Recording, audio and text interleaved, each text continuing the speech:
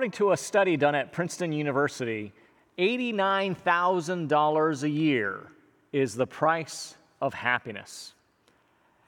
Economist Angus Deaton and psychologist Daniel Kahneman from the Woodrow Wilson School of Public and International Affairs reported that the lower a person's annual income falls below that metric, the unhappier he or she feels. But no matter how much more they make, people don't report any greater degree of happiness.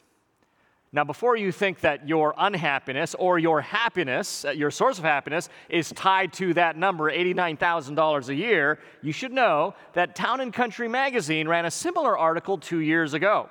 The article basically said, in order for someone to have a completely free and unfettered life of absolute luxury, joy, comfort, and ease, the net worth begins at the $50 million mark. But there's more. Those who have reached those dizzying heights of wealth, it reported that they did not experience the satisfaction, the fulfillment, and joy they anticipated. Why? Well, psychologists find out. They call it because of something known as the billionaire buzzkill. That's right. These multimillionaires no longer feel like they've conquered the world and have arrived because the presence of billionaires reminds them of how little they have in comparison. So here's an important question we have to ask ourselves after hearing that. How much money will it take for you to be happy? John Rockefeller, once the richest man in America, was asked that exact same question. How much money does it take for a man to be happy? Rockefeller replied, just a little more. Robert Kenney, director of the Boston College Center on Wealth and Philanthropy, said it best. The most important thing for everyone to understand is that no matter how much money you have, you cannot buy yourself out of the human condition. And that is, we are all going to die. People think, man, if I make $89,000 a year, then I will be happy. And the people who make $89,000 a year think, man, if I had a net worth of $50 million, then I'd be happy. The people with a net worth of $50 million say, if I had a net worth of $1 billion, I would be happy. And on it goes, the ever-receding horizon of joy. Now, money can be one factor of happiness in an overall flourishing life. After all, it's better to have money than not to have money. It's easier to live with money than to live without money. But in a consumer culture like our own, money oftentimes is the only factor. And that kind of mistake leads to all kinds of problems in our lives. And it's not just the mistake we make. People have been making that mistake as long as any of us can remember. People have always made money their ultimate hope, their prize treasure, their functional savior. And if they did it in first century Ephesus, you know we can be doing it in 21st century Orange County. So as we conclude 1 Timothy and we roll into chapter 6, have you noticed how much Paul is talking about money? And it's not surprising that there seems to be a direct link between faithlessness in the gospel and an idolatry to money. So as he wraps up these words to his young protege Timothy, he has kind of 4 perspectives that he wants Timothy to understand, and they're good for us to understand. The first one is this: when it comes to money, we need to remember that there are 2 ages, the temporary now and the permanent then. There are 2 realities, the uncertainty of riches versus the certainty of God. And then there are 2 strategies, we can call them investment strategies maybe, investing in greed versus investing in glory. And the way we live in the tension of all these things is by obeying the one clear command in this passage, and that is that we guard the gospel. So let's begin where Paul does in verse 17. He says, as for the rich of this present age. Now, let's stop there. We know one thing from looking at those surveys I just mentioned a few minutes ago, that wealth is relative. From the perspective of verse 8, where Paul says, but if we have food and clothing, with these we will be content. I am the rich of this present age. I have more than food and clothing. When people in my neighborhood in La Habra found out that Lori and I were moving down to South Orange County, but I was going to be pastoring a church in Laguna Hills, many of them said, wow, must be nice to be moving up, right? With the implication that South Orange County has more money than we did, certainly in La Habra or North Orange County. Several years ago, when I was teaching at a pastor's conference in Nairobi, Kenya, the fact that I was from the U.S. made everyone believe automatically that I was rich. So by these three metrics, I am the rich of this present age. I live in the United States, I live in South Orange County, and I have more than food and clothing. By that standard, all of you listening this morning are considered the rich of this present age. But at the same time, we all know that there's the rich of this present age, and then there's the rich of this present age, isn't there? A couple of weeks ago, I dropped my son off for his shift over at Trader Joe's down at Newport Coast, and the expression, the rich of this present age, takes on a whole new meaning. So I dropped him off and driving through the parking lot, my 2005 Mazda MPV, passing by 4 brand new shiny Lamborghinis before I even got out of the parking lot. So the question is Paul talking about them, or is he talking about you and me? The rich of this present age, is it those people or is it us? Well, here's the answer to that question. If you have ever felt that your income level or material success has brought you a sense of security, then you are the rich of this present age that Paul's referring to. If you've ever felt protective of your material goods or that somehow you are entitled to them because somehow you've earned it, then you are the rich of this present age.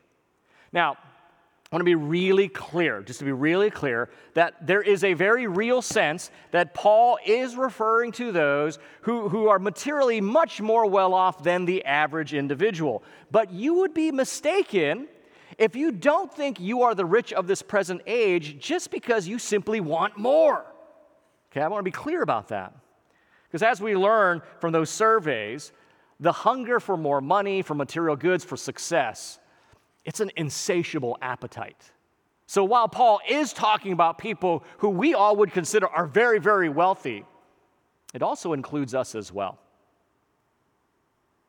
Contrast the words in our passage. That word in verse 17, haughty, with the word in verse 18, generosity, and you'll see the point.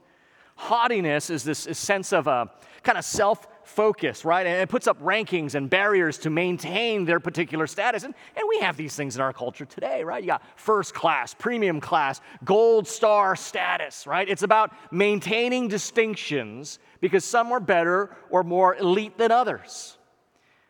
By contrast, the word generosity is others focus, and it's about taking down barriers and rankings that separate us. It's about bringing us together.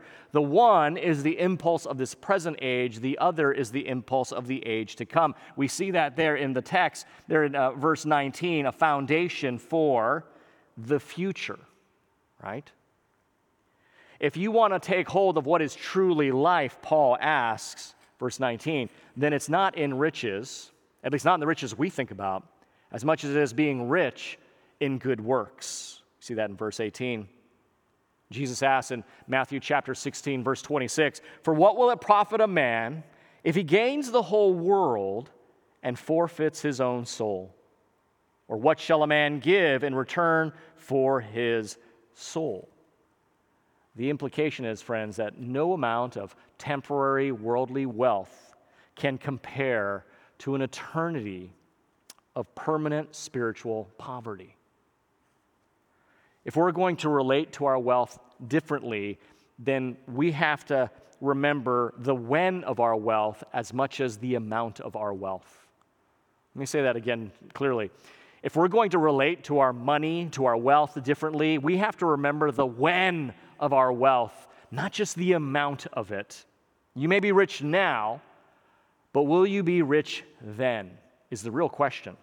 And to reinforce the point, let's look at 2 stark contrasts that Paul makes. He writes, "Charge them not to set their hopes on the uncertainty of riches, but on God, who richly provides us with all things to enjoy." So here's the logic. Riches money, the kind of goods of this world, money is not a proper foundation for one's hope because they are uncertain. Money is uncertain because it is the things of this age, right? So money is not a proper foundation for your hope because they're uncertain. They're uncertain because they belong to this age. Proverbs 23 verse 4 says this, "Do not toil to acquire wealth. Be discerning enough to desist. When your eyes light on it, it is gone. For suddenly it sprouts wings, flying like an eagle toward heaven." About a year or so ago, Max is our junior high director. He came into staff meeting, and Max was just excited, man. He was holding his smartphone. The guy was just all smiles, and so we had to ask him, say, "Max, what's going on? What's with the bright smile?" And Max had just got into investing. And he turns his smartphone around to us. He says, "Well, I just started investing, and in 3 days, I tripled my investment." I mean, that green graph was just going straight up. And I'm sitting there thinking, well, he's not going to be working here much longer because we can't compete with that kind of income. Well, a week later, he comes in the staff meeting, and he's definitely not smiling. Something's wrong. "Max, what's going on?" In 1 week's time, Max had lost all the gain he had made and a quarter of his original investment. Money grows wings and flies away. Years ago, when I got into the stock market, I'm not against the stock market, don't misunderstand me, but when I was just getting into the stock market, it was the late 90s, a friend of mine, and I remember it distinctly because of his very apt metaphor, he said, "Rick, a blind monkey could make money in the market right now. You've got to get in." So I put in all that I had saved, $2,000, I put it into the stock market. Keep in mind, this is the late 1990s. As soon as I put my money into the market, the dot-com bubble burst, and I lost every penny. A few years after that, we had Y2K. A little bit after that, we had 9/11. A few years after that, we had the 2008 mortgage meltdown. A few years after that, we have the 2020 global pandemic. The uncertainty of riches. It's just a metaphor for the uncertainty of this age that we live in. Paul says the contrast to hoping in uncertain riches is to hope in God. Why? Listen to Paul's his logic here. The contrast to trusting in uncertain riches is to hope in God. Why? Because he provides richly. Look at the verse. Look at there in verse 17. Don't hope in uncertain riches. Hope in God. Why? Because he provides richly. What does he provide? It says right here, everything.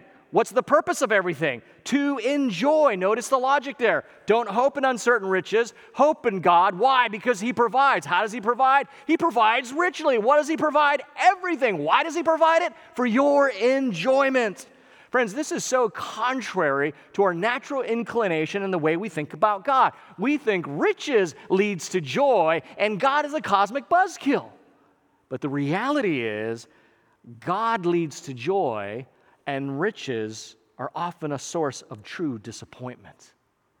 Friends, notice the return on this investment here. Verse 18 is the investment. Do good, and he explains what that means, to be rich in good works. And he gets even more specific of what kind of good works he's talking about. To be generous and ready to share. So you see that pattern. Paul says, this is the investment you make. Do good. Not just in a general way. Do good and be rich in good works. Not just the quality, but quantity of the good works. Specifically in being generous and sharing. That's the investment. Look at verse 19 is the return. Storing up treasures for themselves as a good foundation for the future, so that they may take hold of what is truly life.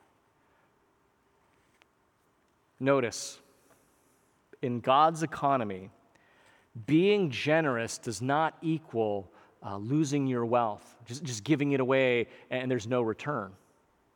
Rather, it means, according to verse 19, laying it away in heaven, and by doing so, establishing a foundation you can build on for the future, not just the future as in a temporal future, but an eternal future. You see, the Christian life is not against riches. Just be really clear about that. the Christian life, the Christian worldview is not against riches. It is against false riches. It is against futile riches. It is against temporary riches. Listen to what Jesus says in Matthew chapter 6. Do not lay up for yourselves treasures on earth where moth and rust destroy and where thieves break in and steal, but lay up for yourselves treasures in heaven where neither moth nor rust destroys and where thieves do not break in and steal. Verse 21, for where your treasure is, there your heart will be also. Friends, notice what Jesus is saying here, right? Be very clear on what Jesus is saying here. Number one, everyone seeks for treasure. Jesus is just assuming that in his argument. Everyone seeks treasure. And of course, it can be a financial kinds of treasure, but we can broaden it out. Everyone's seeking something of value. Everyone's seeking something that will give them security. Everyone seeks for treasure. Friends, what's your treasure? What are you seeking? Really important. Jesus assumes everyone's seeking for a treasure. And the reason this is so important, the reason I'm stressing it is, as we hear in Matthew 6, your treasure, whatever it is, if it's finances, if it's status, if it's reputation, if it's comfort, if it's security, if it's your family, whatever it is, notice what Jesus says. Your treasure will control your heart, right? Your treasure will control your heart, and what controls your heart will control your behavior. So Jesus is speaking in Matthew 6. He's not saying treasures are wrong and don't, abstain from them, get rid of them. He assumes that everyone's seeking for treasure. And the reason it's so important that he wants to make sure that you have the right kind of treasure is because your treasure will control your heart. And whatever controls your heart, guess what? It's going to control the way you live. So the Christian worldview is not against treasures. It's against false, vain, temporary treasures that won't actually make you rich in the richest sense of the word. Friends, if you keep putting your hope in uncertain riches, it doesn't take a rocket scientist to figure out what kind of life you're going to lead, what kind of life you're going to have. Keeping with the financial metaphor, when the market goes up, you're fine. When the market crashes, you're down. It's up and down, the uncertainty of riches. But if you really want to get the thrust of the biblical message here, in verse 17, all you have to do is replace the word riches with anything you might be tempted to hope in more than Jesus Christ. Replace the word riches with anything you might be tempted to love more than Jesus. It could be health. It can be approval. It can be very abstract concepts like medical science is going to find a cure for COVID-19. It can be a college acceptance. It can be job security. It can be youth. It can be beauty. Whatever it is that you are tempted to hope in more than Jesus Christ, whatever it is you're tempted to value, to love more than your Lord. That's the thrust of this passage. Whatever you might be tempted to put your hope in, you name it. And all you have to do, I'm a people watcher, so maybe this comes more naturally to me, but all you have to do, if you have the eyes to see it, is look around at the lives around you and see how uncertain those hopes really are. Name any one of those. Wealth, health, youth, beauty, all those things are uncertain. So, backing up, question 1, when are you rich? Now or then? Now, to be clear, it can be both. It can be both. These are not mutually exclusive. But in order for that to happen, you do have to be deliberate and intentional with how you will live. Which reality will shape your life? The uncertainty of riches of this age or the certainty of God? Finally, how will you invest your riches, your treasures, the things that you find valuable? In keeping with Paul's intention here, how will you invest the financial riches of your life? Will they be in yourself, in greed, in more materialism, or will they be in glory, where there will be an eternal return on that investment? Friends, the heartbeat of our passage really is verse 18. I've alluded to that. Paul says, they are to do good, those who are rich in this present age, to be rich in good works, to be generous and ready to share. By the way, notice how often Paul is using kind of a play on words, rich, right? The rich in this age, God gives to you richly. They should be rich in good works, be generous. There's this theme coming through it. But notice in verse 19, we cannot outgive God, who actually is incentivizing our generosity by giving us even more. We see that in verse 19. As if being able to be a blessing to others wasn't enough, as if having more for ourselves and even extra to give away wasn't enough, God incentivizes by saying, hey, when you give away, the return on that investment will go on into eternity. Keep your finger in 1 Timothy and go with me to a parable in Luke's gospel. Luke chapter 12, starting in verse 16. It's the parable of the rich fool. And Jesus told them a parable, saying, the land of a rich man produced plentifully. And he thought to himself, what shall I do? For I have nowhere to store my crops. And he said, I will do this. I will tear down my barns, and I will build larger ones, and there I will store all my grain and my goods. Let's just modernize that. What shall I do? I have nowhere to store all the money, the windfall I made in my portfolio, my stocks and my bonds. It's been a wonderful, is it a bull market? Yes. I know what I will do. I'll buy more homes here, a summer home there, a winter home there, places to store my car, my artwork, my stuff. Verse 19, and I will say to my soul, you have ample goods laid up for many years. Relax, eat, drink, be merry. But God said to him, fool, this night your soul is required of you, and the things you have prepared, whose will they be? So is the one who lays up treasures for himself and is not rich toward God. Friends, what a contrast to the way the heavenly man or woman chooses to live their life. Some of you know the name William Wilberforce. His life was made famous by the 2006 feature film Amazing Grace. Wilberforce was a British parliamentarian, a British politician who almost single-handedly led the abolition movement to end the slave trade in the British Empire.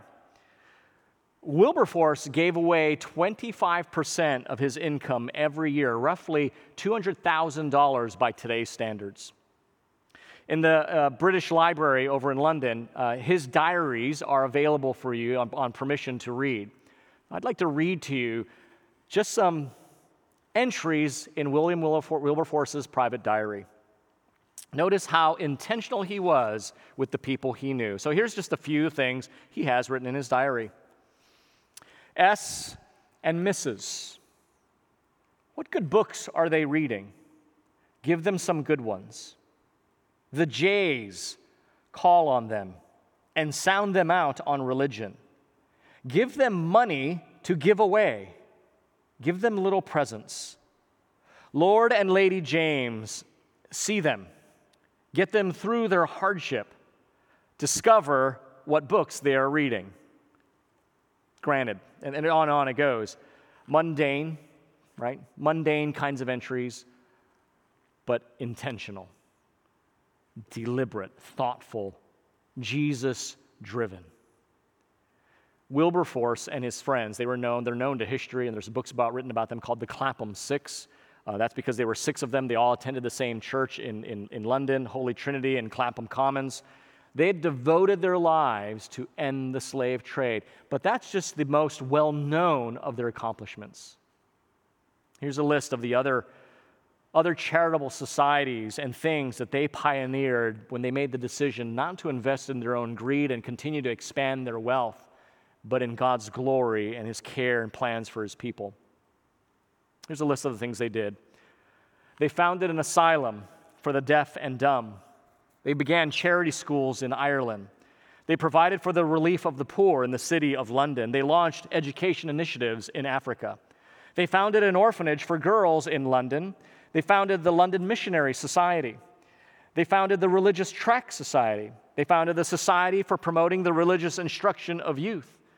They founded the British National Endeavor for the Orphans of Soldiers and Sailors, the Sunday School Union, the British and Foreign Bible Society, and the wonderfully named Friendly Female Society for the Relief of Poor, Infirmed, Aged Widows, and Younger Women of Good Character who have seen better days. And the list goes on. And the list goes on. Friends, never underestimate one life devoted to invest not in their own selves, not in what they can gain, but in glory, in what God can do with whatever little they bring to the table. Now, obviously, most of us are not able to give away $200,000 a year, let alone 25% of our income. But the numbers aren't the point. The point is the strategy. The point is the intention, the deliberateness by which they made these decisions. What will you invest in? The temporary now or the permanent then? In the uncertainty of riches and the uncertainty of this world, or the certainty of God and the uncertainty of the life to come? Will you invest in greed or glory? Now, you know what the answer is, or at least you know what the answer should be. But the question is, how do we do that? And Paul supplies the answer here in verse 20, back in 1 Timothy. With the one clear charge, the one clear command here in verse 20, O Timothy, guard the deposit entrusted to you. Timothy, remember the one who did everything I am asking of you. Remember Jesus Christ. Paul wrote to the Corinthians in 2 Corinthians chapter 8, verse 9, For you know the grace of our Lord Jesus Christ, that though he was rich, yet for your sake he became poor, so that you, by his poverty, might become rich. Friends, Paul says to guard this truth of the gospel. Well, you don't guard something you don't already have. But when we let this truth slip from our minds, when we let this reality be eclipsed by other things, we find ourselves chasing after things of lesser value, thinking they have value. Friends, why would we want to vainly pursue money and success when they will never satisfy, when you have someone who left true riches for you? So you could have those true riches even as it caused him poverty. Why would you ever continue to chase a receding horizon when the sun himself constantly chases after you? Why would you exchange the certain love of God made secure because of the sacrifice of Jesus Christ for the uncertain hope of temporary, fleeting riches that grow wings and fly away? Friends, when we truly realize the riches we have in Christ, we don't despise the wealth of this world, but neither do we find that we need it anymore. As a matter of fact, when you realize the true riches you have in Christ, one of the best things happens to you. You realize you're not bound by wealth and the riches of this world anymore. You don't need it. It doesn't matter whether you have it or not, because you know you have the riches that really matter in the end. And that is the riches we have in the inheritance of Christ that comes to us from the gospel. Let's pray that we can be faithful to Christ and faithful to his gospel, so that we can be faithful to all the things Paul wrote to the church in Ephesus so long ago that have still application to us today. Let's pray. Heavenly Father, we thank you for the wonderful words of 1 Timothy, the wonderful truths that this amazing short epistle taught us. Lord, as Paul has spent so much time in this last chapter talking about the dangers of wealth, Father, we don't want to fear wealth. We want to fear our desires that make wealth a god.